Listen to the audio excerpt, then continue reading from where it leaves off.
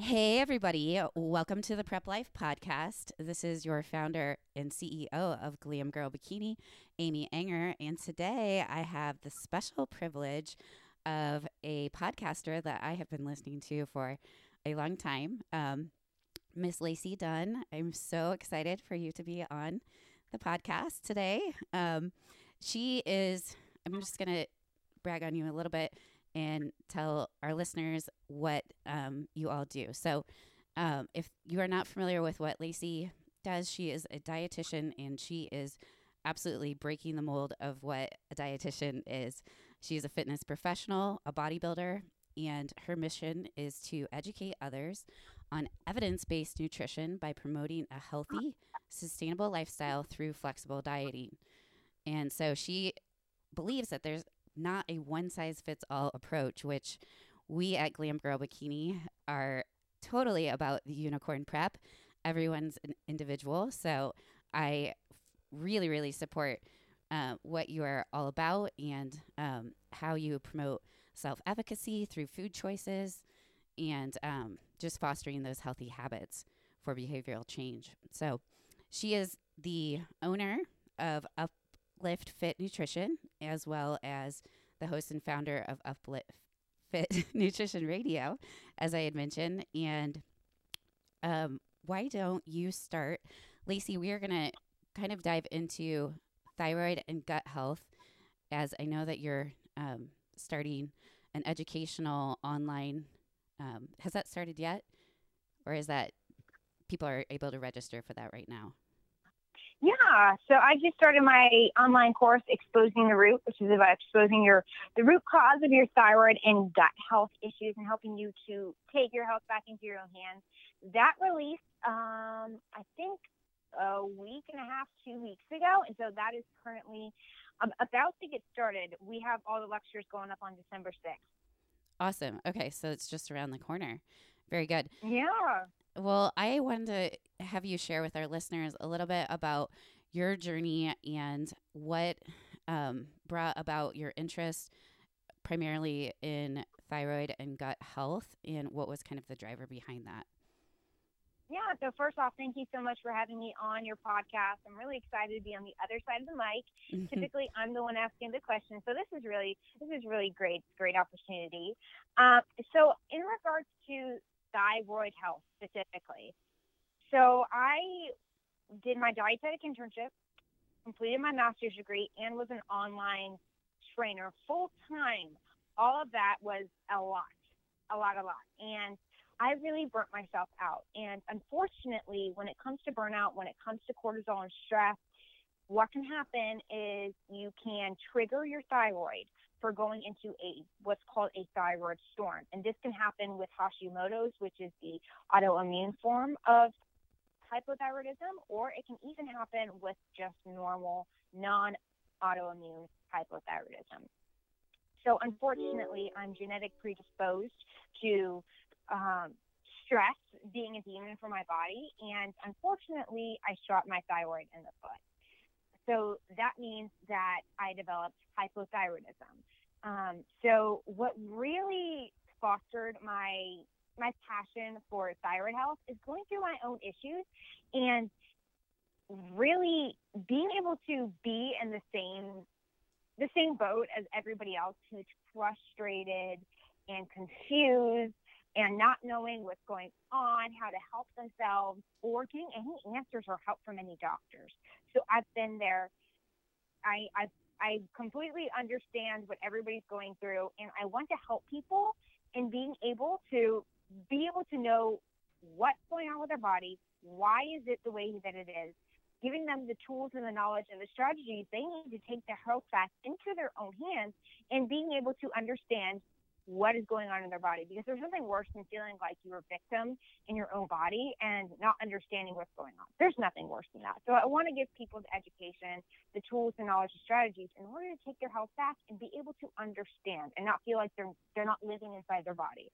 So that's what really makes me so passionate about thyroid health, is going through my own issues and trying to help people from not going through the same. I love that. That's awesome. And I too suffer from hypothyroidism as well. And Do you find that it's prevalent amongst competitors that this is a really big issue? And if so, why do you think that is? Yes, I find it's very much a big issue because when we're dieting, we are depleting our levels of T4 and T3 in our body. So T4 is the inactive form of thyroid hormone, T3 is the active form of thyroid hormone. So when we have that, we have also reduction of hormone levels in our body, especially as women, estrogen and progesterone.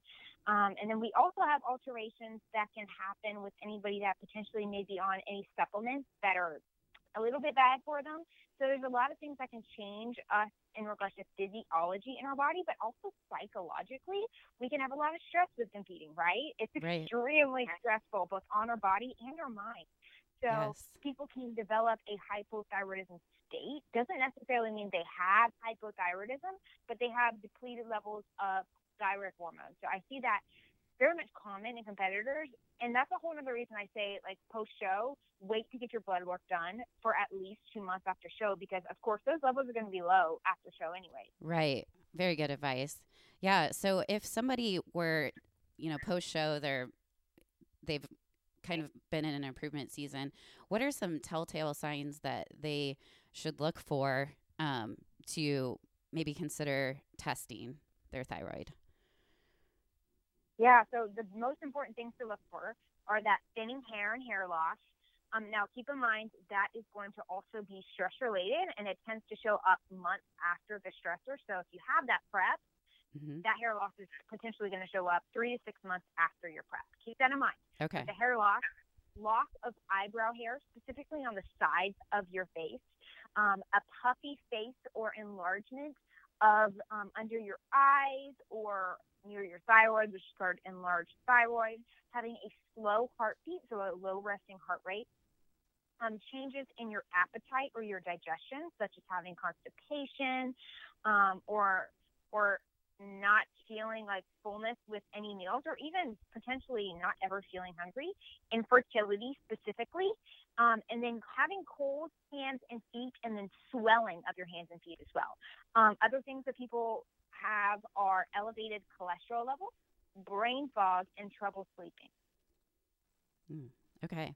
So So with brain fog, I mean like poor memory, not knowing like what's going on, and there's like a haze, what I call kind of like prep brain, but it's prep brain that like continues to go on. So that's a huge one I find. okay. So if somebody is kind of seeing these things pop up, what is their best next step? You know, who should they go to? What kind of tests should they get done? Yeah, so the most important thing you can do is first go to your primary care doctor and establish a relationship with them and be like, hey, these are my symptoms. This is what I'm going through. This is what I potentially think may be going on. Because when it comes down to conventional medicine, doctors will not test for the most part unless you have symptoms that match that test, because that's what they use for reimbursement. So you have to keep that in mind. But I like to say, work with your practitioner. Make sure you are getting a full thyroid panel. That means TSH, free T3 and free T4, reverse T3, getting your hormones tested. So that includes estradiol, progesterone, testosterone, potentially DHEA sulfate, and then checking your TPO and TGAD antibodies. And then two other things that I like people to also check are vitamin D and then doing iron labs, specifically because I do know most of the population tends to be vitamin D deficient, and those symptoms can also kind of seem like symptoms of hypothyroidism or having low hormone levels as well. Okay, that's really good. As far as your, so let's say you do those tests, and um, I know that I've heard you talk in other podcasts about how there's certain levels that functional medicine doctors kind of have different standards than your traditional medicine. Can you speak on that a little bit? Yeah, so conventional medicine, they go off of TSH. That is the marker that they like. And the problem is TSH is only a pituitary marker. It's a signal to your thyroid telling it to increase or decrease levels of thyroid hormone. However, it does not tell you what is active or floating around in the serum or active in the cells of your body. So TSH is only going to be that pituitary measure, and that's the problem. Doctors are just checking TSH. Another issue, doctors say that anything TSH from like 0.1 to 5 is normal. Well, that's not the case because that's just the TSH marker. And also, having a normal TSH does not tell us if we're having normal T4 or T3 levels. So that is critical. And then another thing is that a lot of different doctors are using that TSH to establish whether they want to check for Hashimoto's or not. So doctors, it's in the endocrinologist standards to check for TPO antibodies when TSH is at 10. And the problem is TPO antibodies, TGAB antibodies, the Hashimoto's antibodies, they can be high regardless if even T4 and T3 are normal. So that's still telling you that you have an active infection. You're still having the molecular mimicry. You're still having attack of your thyroid tissue. So it's really important to rule that out, even if everything else looks normal. And would you say that Hashimoto's is one of the more common types of hypothyroidism that you see? Yes. Hypothyroidism is the leading cause of hypothyroidism in the United States. It affects, right now, hypothyroidism affects 1 in 10 women, and it is most likely seen with Hashimoto's. Women are affected even 10 times more than men. So Hashimoto's is very much prevalent in the United States. And unfortunately, it's in a growing rate as well. And I think that's because of everything we got going on in the United States with increasing environmental toxins, increasing poor skincare, laundry products, fragrances, all this stuff, kind of creating like a storm for the body, increasing the overall stress level, creating liver damage, all that stuff. Can you talk about the liver and the role that plays in your conversions?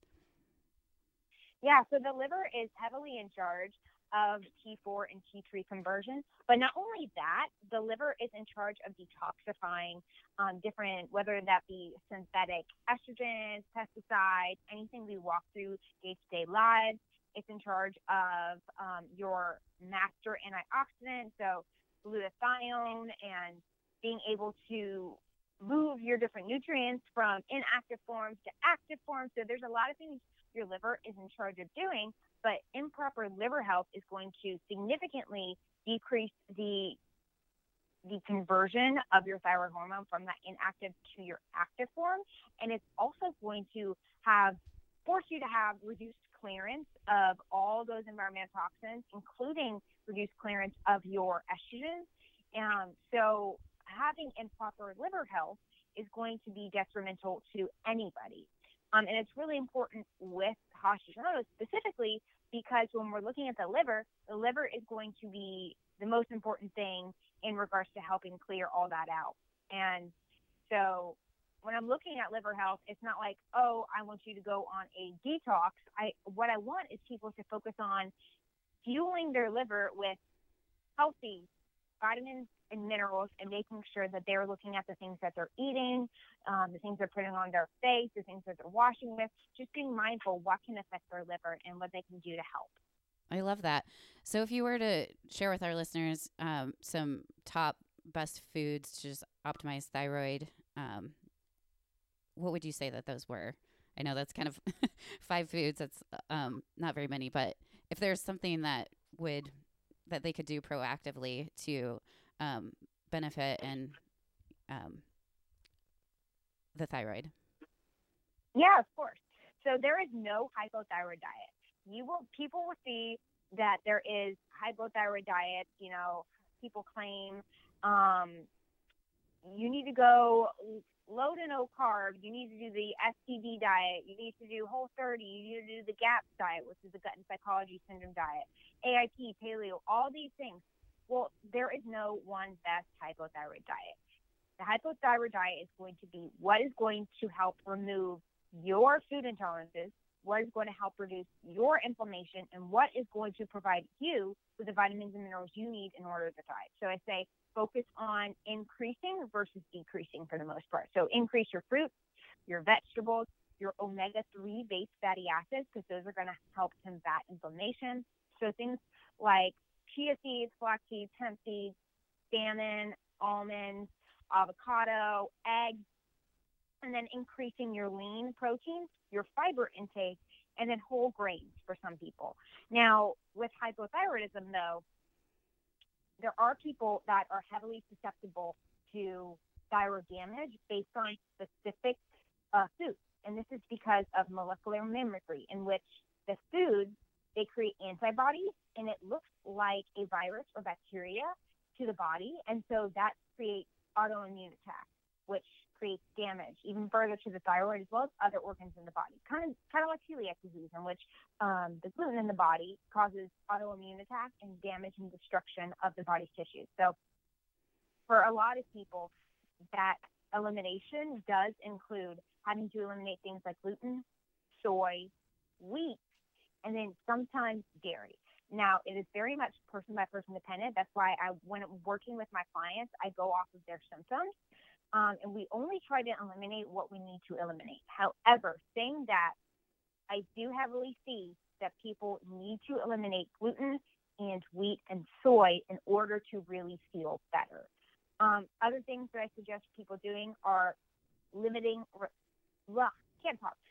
refined grains, added sugars, processed vegetable oils, because those can be inflammatory, processed meat, and alcohol. Alcohol can be quite a demon for your liver as well as inflammation in your body, and it's a well-known carcinogen. So I tell people, reduce the amount of alcohol, reduce the added sugars, reduce the refined grains, really focus on that whole food-based diet and ask yourself, does this food make me feel good? Does this food have more nutrients? And if the answer is yes, then it might be a good food. But another thing to keep in mind when it comes down to diet is one of the leading causes of hypothyroidism and Hashimoto's is having leaky gut or intestinal permeability. And if you have that leaky gut or that intestinal permeability, then it might seem like you have all these food intolerances. But what's really happening is it's not that you are intolerant to all those foods. It's just that you have that leaky gut and that intestinal permeability, allowing those tight junctions to open up and letting everything flow in to your bloodstream. Everything causing that inflammation. So everything is going to seem like it's a food intolerance. And what you have to do is you have to seal that gut up. You have to focus on healing your gut. And then you'll be able to actually accurately see what foods you're actually intolerant to. So can you... Sorry, that was a lot. That was like, I know. I want to unwrap that a little bit because that was a lot of really good information. So let's start with gluten. Can you dive into that a little bit more and how the body recognizes that and some of the things that can happen with the leaky gut and how that gluten can kind of affect that situation? Yeah, so gluten, two things. Gluten can cause attacks of the thyroid via that molecular mimicry.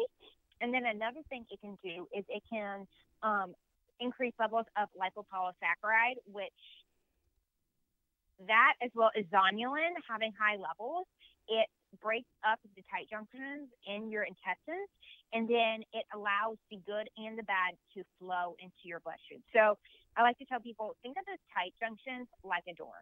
So we want that door closed, and we want it opening up to allow the good into your bloodstream. Well, when we have those tight junctions that are opening up and broken up, then we have the good and the bad going through that door, and that creates the inflammation, that creates food intolerances, that creates thyroid storms, that creates overall inflammation, and it just creates a storm for our day-to-day life. And, of course, digestive symptoms. So that gluten, for a lot of people, can cause that to happen. And not everybody responds that way. Some people can have a little bit of gluten, but I do see for the most part, specifically with Hashimoto's, the most important thing that you can do is go gluten-free. So what are some ways that people can transition? I know I've heard of like cassava flour and things like that. What are some, if somebody has leaky gut and hypothyroidism, what are some good go-to type of carbs and things aside from vegetables and fruits like you had mentioned? You said whole grains as well. Anything else that you recommend? Yeah, so when we're looking at transitioning to being gluten-free, thank gosh, nowadays there are so many options. It's literally endless nowadays. But the most important thing is you have to look at your labels. You have to recognize what is gluten, what can be in gluten, and you have to recognize cross-contamination. This is huge, specifically when people are going out to eat, because just because something is labeled as gluten-free doesn't necessarily mean it's going to be gluten-free. Because think about it, when you're at like Subway or you're at a different restaurant, people are switching gloves, they're not washing their hands, they're using the same plates, the same knives, all this stuff. So there's cross contamination that happens. So people have to keep that in mind. But the biggest thing that you can do is download all these resources for what is gluten, what can you do to go gluten free. And for the most part, it comes down to looking for that certified gluten free label on products. And then, of course, going for natural gluten free foods. So fruits, vegetables, potatoes, all those things, fats, all these things are going to be gluten free. So that's important to keep in mind. And then when it comes down to helping to cure, I would not cure, but helping to help with that intestinal permeability, I use the 4R approach. So that includes remove, replace, re-inoculate, and repair. So that means removing anything that's causing you issues, whether that be allergies, intolerances, infections like SIBO or yeast infections, replacing pancreatic enzymes, digestive enzymes, hydrochloric acid, whatever you need. And this is all person by person dependent, so never just try and do this yourself. Okay. Re-inoculate, so re-inoculating with probiotics, specifically because when you go to remove, some people have to totally remove everything via things like a biofilm disruptor or antibiotics. And then repair is the most important one, which means helping to repair that intestinal lining, and that is important for sealing the gut as well as repairing any damage that you potentially caused. And then number 5 that I throw in is always, you can always soothe the gut. So, you can add in things that make your tummy feel better. So you're looking at aloe water, bone broth, glutamine, marshmallow root, things like that. I was just going to ask about what your thoughts were on glutamine and glutamine loads. I love glutamine. Okay. Glutamine good. is amazing for your gut. It's also really good for healing muscle tissue damage. So I'm a big fan of glutamine. Same Other here. things that are really, really good for repairing the gut are collagen and zinc carnosine. I love zinc carnosine. It is fabulous for helping with intestinal permeability. And that's a supplement that you Yes, it recommend? is. Okay. And another thing that's really good, but I only suggest doing this if people have their gut tested, is you can take oral IgG. So that will help if somebody has low secretory IgA, which is basically telling you that you have an infection or you have reduced immunity in your gut. So let's go into that. Just your thoughts on food sensitivity tests and elimination diets, how to test your gut to know what it is that you have to target, trying to get to that root cause. So what are some things that people need to do? First of all, I guess let's start with what are some symptoms that they might feel if they could possibly have leaky gut or some sort of candida or parasite or whatever it may be in the gut. Yes. So all these symptoms, and this is why I say test, don't guess. A lot of these symptoms can seem like something when they're not really that. So, for example, like it can seem like it may be candida, but it might be SIBO. So you have to make sure that you're focusing on testing and not guessing, because all these different infections, all these different problems, they require a specific approach. So I am not a fan of food intolerance testing. And this is specifically because they're using IgG-based tests and antibodies in order to look at what you potentially could be reactive to. And the problem with this is that IgG is a marker of basically exposure. So it's telling you how much you have been exposed to a specific food, and that increases the antibodies in your body. So that means that the more you've had eggs in your diet, the more you've had wheat in your diet, you can have higher levels of IgG. Well, that's going to show up on that food intolerance test, and that's going to say, hey, you're intolerant to that, which is not true. So it's really important that when you're looking at food intolerance tests, you can use a food intolerance test, but you have to take it with a grain of salt. And the most important thing you can do is a elimination diet. So that means playing around with eliminating things, adding that back in, and seeing how your digestion changes, your symptoms change. When it comes down to testing, I'm a huge fan of gut stool tests. I love the GI stool map. it can be a little bit expensive, but it'll rule out things like Candida, H. pylori, parasites. It'll also tell you the amount of beneficial and opportunistic bacteria in your gut. And then it also go into things like if you have low pancreatic enzymes, if you have low secretory IgA, if you may have intestinal permeability, or if you don't have intestinal permeability, because you can have infections without having intestinal permeability. Intestinal permeability. So I'm all about testing, and that's going to be the best thing that anybody can do. With the symptoms, though, when we're looking at symptoms, we're looking at, are you always bloated? Do you have chronic constipation, diarrhea? Do you have skin issues? Because that can be manifested from the gut. Do you have hormonal or thyroid imbalances? When you eat a food, do you have bloating 2 hours after, or is it right after you eat? Are you always having digestive distress? Do you have pain, or is it just bloating? So there's a lot of different things when it comes down to digestive issues you have to keep in mind. But I like to tell people, if you don't feel good, if you have brain fog, if you have reduced mental clarity, if you have joint pains, muscle aches, skin issues, all that can heavily be a sign that you're having gut issues, because 80% of our immunity is in our gut. 20% of our thyroid conversion happens in our gut. Our gut is our second brain, so it is connected to our gut-brain axis. So that's going to heavily influence how your neurotransmitters are affecting your brain and how you're developing all those different cognition processes in your brain. So it's very important, and it's very important to recognize that for the most part, most people have some sort of a gut issue, some sort. Do you feel like, does the gut issue, is that like the starter of this, or is it like you have hypothyroidism and then you tend to see the gut problems, or they just go hand in hand? Both ways. Yeah. Because that intestinal permeability can increase that inflammation and cause that hypothyroidism or Hashimoto's with infections as well. Or because hypothyroidism, it slows down your gut processes. It slows down everything in your body. It will reduce the amount of hydrochloric acid pumped out. It will reduce the pancreatic enzymes, and it will reduce those bile acids. So then you're going to have slowed digestion. You're going to have slowed clearance with estrogen outside of your body. And then you're going to have slowed liver and bile output, which all means that you have increased risk even more for infection. Because with that SIBO and the Candida, when you have backup in your stomach, so with that constipation, all that food just sits and ferments in your gut, that fermentation is what can lead to those infections and the overgrowth, and then further creating nutrition deficiencies as well. So it goes both ways, and that's why it's really important to get your thyroid levels back to normal as soon as you can to prevent that even further infection. That's good.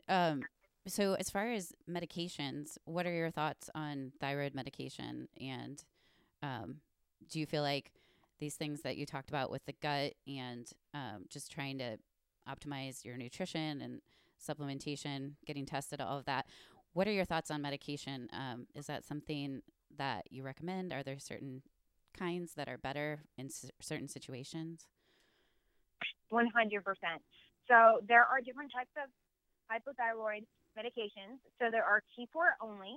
There are desiccated thyroid hormones, which essentially means it's made from porcine pig glands, and that includes T4 and T3, as well as some T2, T1, and then T3 only medications. So the problem is a lot of practitioners, they start with T4 only, and they start at low doses. So the problem is that this can keep somebody in a hypothyroid state for a long period of time. But another problem is that if somebody has conversion issues and they are not able to convert hang on one second, Lacey. I couldn't hear you very well. It was kind of muffled. Sorry. Okay, now I can hear you. If somebody has conversion issues and they are not able to convert that T4 to T3, giving somebody just a T4 only medication can actually create even worse of a problem, because then that T4 is converting to reverse T3, and it's further increasing inflammation and also not making them feel any better. So it's all about testing, figuring out what's going on in somebody's body. And if they have conversion issues, they're going to need some desiccated thyroid hormone, potentially even T3 only hormone. Okay. Another thing to keep in mind is these different medications, they all have different fillers and ingredients in them. So Synthroid, Levoxyl, Thyroxine, all these things, they can have different levels of lactose. They can have sucrose, artificial fillers. So that's really important because some people have a reaction to them. Right. So some people need something like Tyrosine, which has 0 fillers in it. So really important to keep in mind, people have different reactions to different medications. And then, of course, everybody's medications are going to be different for what they need and what's going to make them feel better. So another thing to keep in mind when you're looking at medications is just because your serum levels may look normal, that may not be your normal. So every single person has their own optimal, right? So how somebody feels on one level of T4, T3 in their blood may not be what somebody else needs for T4, T3. So it's all about making sure that you're focusing on what are your symptoms, and if you don't feel better, something's still wrong. It could be you need more medication. It could be you need less medication because having too much can put you in a hyperthyroid state. Or it may be that you're having cortisol issues that are blocking the absorption of that thyroid going into the cells of your body. Let's talk about cortisol and the adrenals and just the HPA axis in general. Axis is what I meant to say.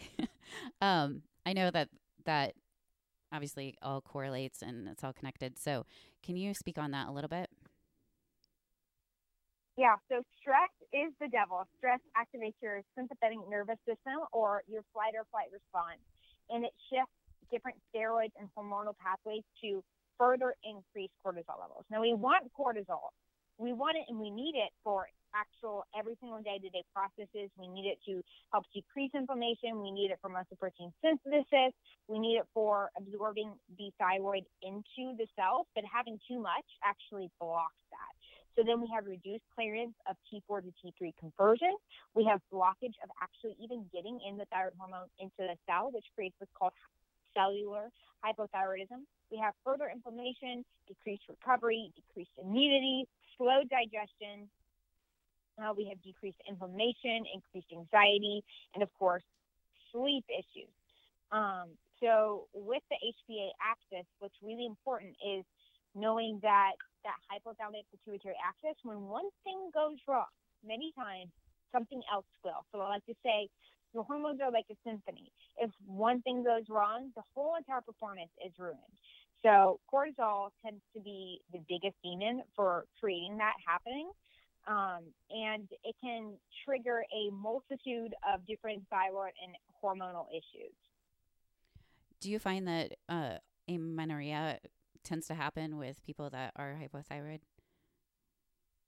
Heavily, yes. Because when you're hypothyroid, you have decreased levels of thyroid hormone, and then you have decreased energy production, ATP, and your body's not going to want to reproduce when it is in a low energy state. It's going to want to conserve. So stress is stress, right?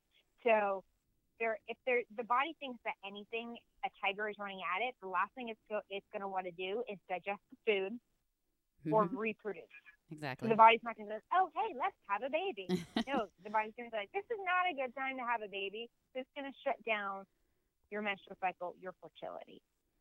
Yeah, for sure. So what are some lifestyle adjustments and habits people can kind of gravitate to keep that health in their for their adrenals and cortisol and all of that regulated? Yeah. So I tell people sleep is one of the most important things. So getting adequate sleep, staying active, but not too active. So if you have cortisol issues, then you're going to have to drastically reduce the amount of activity that you're doing, specifically high-intensity activity. So then you'll want to focus on stress reduction, nourishing activities like yoga, walking, being in nature, focusing on overall stress reduction, fixing your environment, whether that's environmental toxicities or social or mental toxicity. So I'm talking to you guys who have friends who are toxic. Right. So fixing your environment and then focusing on love and laughter. That is huge. There is so much power in decreasing overall inflammation by being happy, by laughing, by boosting that oxytocin. So if you can, go have sex, go have fun, be a Absolutely. human. um, so out of the whole gut, thyroid, root cause, all of that, is there anything that we haven't talked about that you could share with our listeners that would be really key in helping them kind of get to the root cause of things? Yeah. So I definitely say test, don't guess for every single person. But I do want to give your listeners a little bit of things that they can do if they potentially know what's going on. So for inflammation, you can always take curcumin, omega 3s, bromelain, or ginger. For poor liver health, you can take N-acetylcysteine, milk thistle, DIM, or glutathione, which N-acetylcysteine is actually like the precursor to glutathione. But of course, some people react to glutathione, so that's a whole other issue. Stress reduction. I'm all about adaptogens. So adaptogens, we're looking at things like rhodiola, ashwagandha, maca, holy basil, reishi mushroom. Different adaptogens can either increase your energy, they can be soothing, they can be stimulating, they can be calming. So it's all about figuring out what adaptogens you may need. So I like to say do a 4-point cortisol saliva test if you think you may have adrenal issues. And then things you can do in regards to overall diet and supplementation. You could take a multivitamin, check your vitamin D levels, please, always, and then make sure that you are looking at your gut symptoms. And if you're having issues, work with a practitioner in order to see what can you remove first and what can you add to help see if that will get rid of the issue. And if it doesn't, then you need to test your gut. So, if someone were to want to get the GI stool mapping, I'm assuming that that's not something that you can just go to a general practitioner and get. It's probably not covered by insurance, but what is the process in getting that in place when you kind of know that there's something going on, but you want to test it first? Yeah, so you can actually self-order on MyMedLab, and different insurance providers actually do cover these different tests. Oh, So I okay. know Blue Cross Blue Shield can cover up to, I think it's like, it covers $200 of it. And some even will cover things like the Dutch test and the dried hormone testing. But look into your insurance provider, see if they'll cover it. You can always self-order on your website and submit for reimbursement. But there are some practitioners that will order that for you. So don't be afraid to ask your practitioner. You have to remember that if your practitioner is not going to be working with you, you have the right to get a new doctor, a new practitioner. So definitely everybody's got to remember that. Your health is in your hands. You got to be your own health advocate. And if you don't feel good, that's a sign something's still wrong. Don't ever let a doctor or practitioner tell you that you're just tired, you just need to sleep more. You have to make sure that you take charge of your own health. Sure. So, in what scenarios would you highly recommend somebody does a Dutch test? If somebody has not had their hormone cycle, they've been off birth control for about 4 months, they have had they have had their thyroid checked, they may or may not have gut issues, then I say you can either do blood, and if blood looks normal, you're still having issues, then you should get a Dutch test, because that Dutch test is going to tell you what pathways your hormones are going down. And the serum levels, the blood levels, are not going to tell you that. So it's not going to tell you if you potentially have problems with your aromatase enzyme. You potentially have problems in your COMT1 pathway. You have problems with phase 1 or phase 2 detoxification. So that's what's really good about the Dutch test, is it tells you everything, and then you can strategically change up supplements or herbs to help either increase or decrease those pathways from moving. So, can you give some examples of that? Yeah, so there are different pathways. So when we're looking at COMT1, then we're looking at things like DIM that can help flow through phase 1. estrogen metabolism, then phase 2 estrogen metabolism, you can look into things like having proper B vitamins, having enough having gut health, because if you don't have proper phase 2 detoxification, that can be due to having increased levels of what's called beta glucuronidase, and that can be due to having a gut infection and then low bile acid output. So then you can add in something like ox bile to help with digesting your food, digesting the fats, getting everything moving correctly, or even pancreatic enzyme if somebody has that pancreatic enzyme deficiency. And then there's things that you can do to decrease the aromatization. So if somebody's having aromatization from testosterone to estrogen, then you're looking at different herbs that can help either decrease or increase that. So spearmint tea is one of them. And then maca is another. Okay. So when you get the Dutch test, who is the best practitioner to interpret that for you? Is it an endocrinologist, your gynecologist, your general practitioner, functional medicine doctor? What do you recommend once they've done that for the interpretation of it? Yeah, definitely go to a functional medicine doctor. A normal doctor is not going to be able to read the Dutch test. Okay. Okay. So as far as everything that we've talked about, is there anything else that you feel like would be beneficial to our listeners? I know about the one question that I still don't have clear in my mind. So on the sensitivity testing, you were mentioning trying an elimination diet first. What are the steps in that, and should that be guided?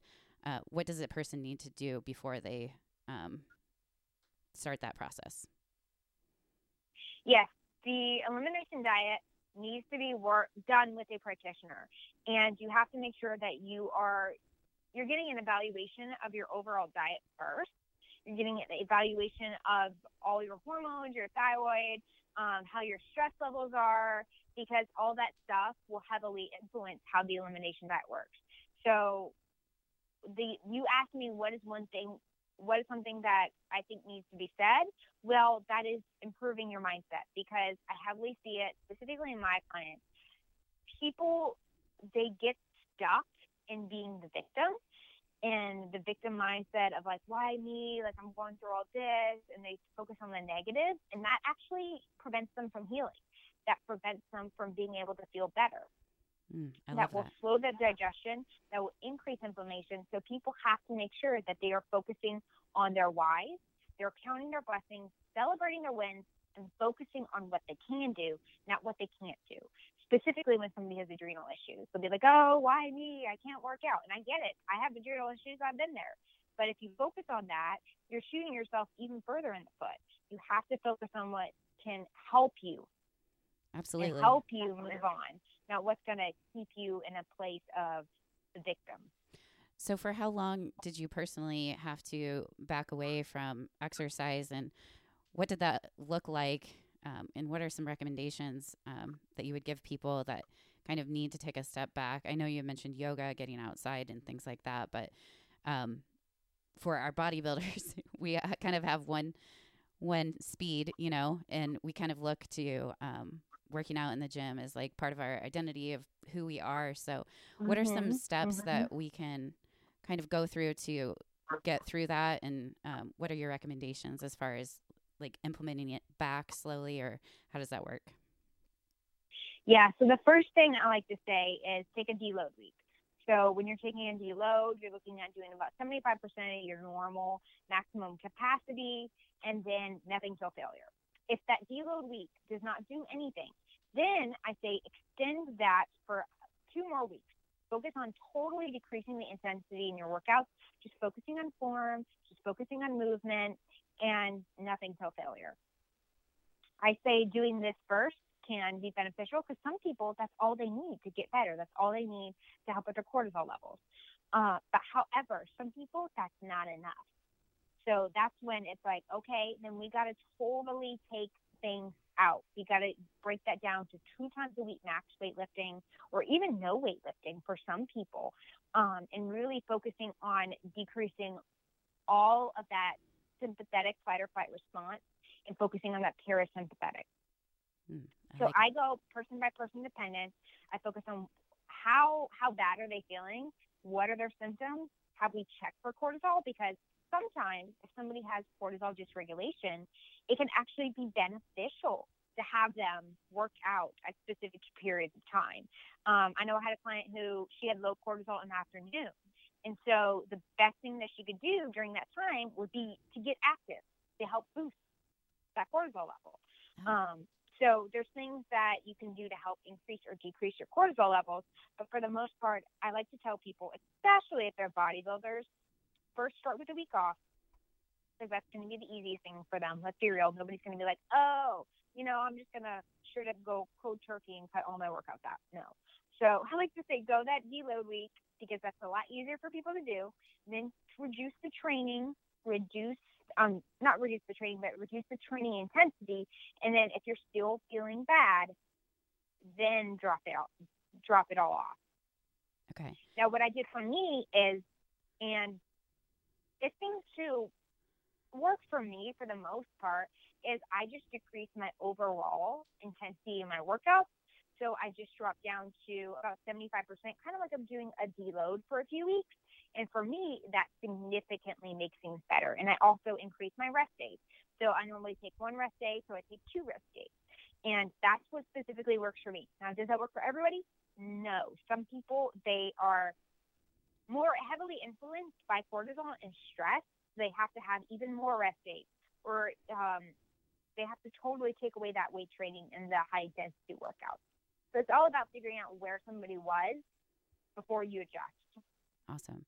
And just real quick on cardio, I mean, I know for my philosophy is that I try to have 0 to minimal cardio, like in an off season. And, obviously it's going to be a little bit higher when someone's leaning out, and we're slowly tapering that off after a prep. What are your thoughts with someone that's hypothyroid in relation to cardio?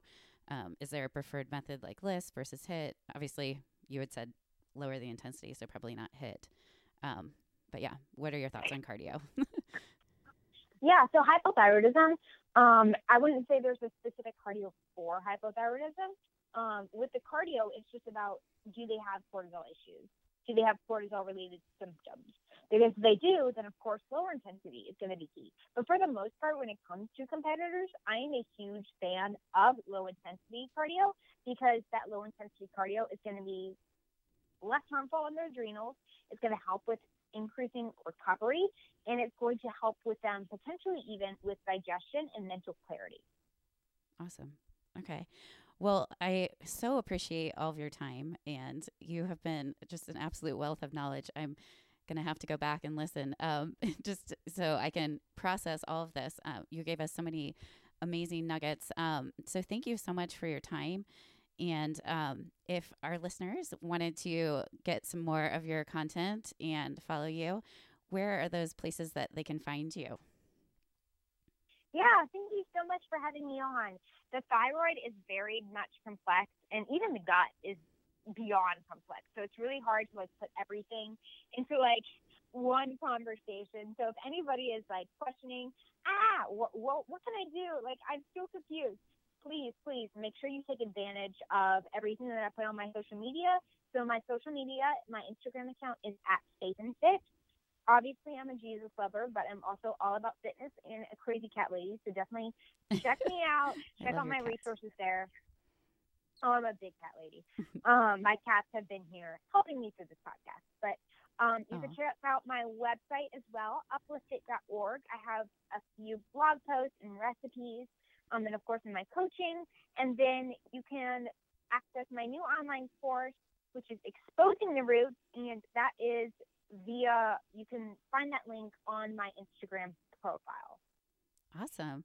Well, thank you so much. Again, I really appreciate you so much. This is Glam Girl Bikini. This is Amy Anger with Glam Girl Bikini signing off. Thanks for listening, guys.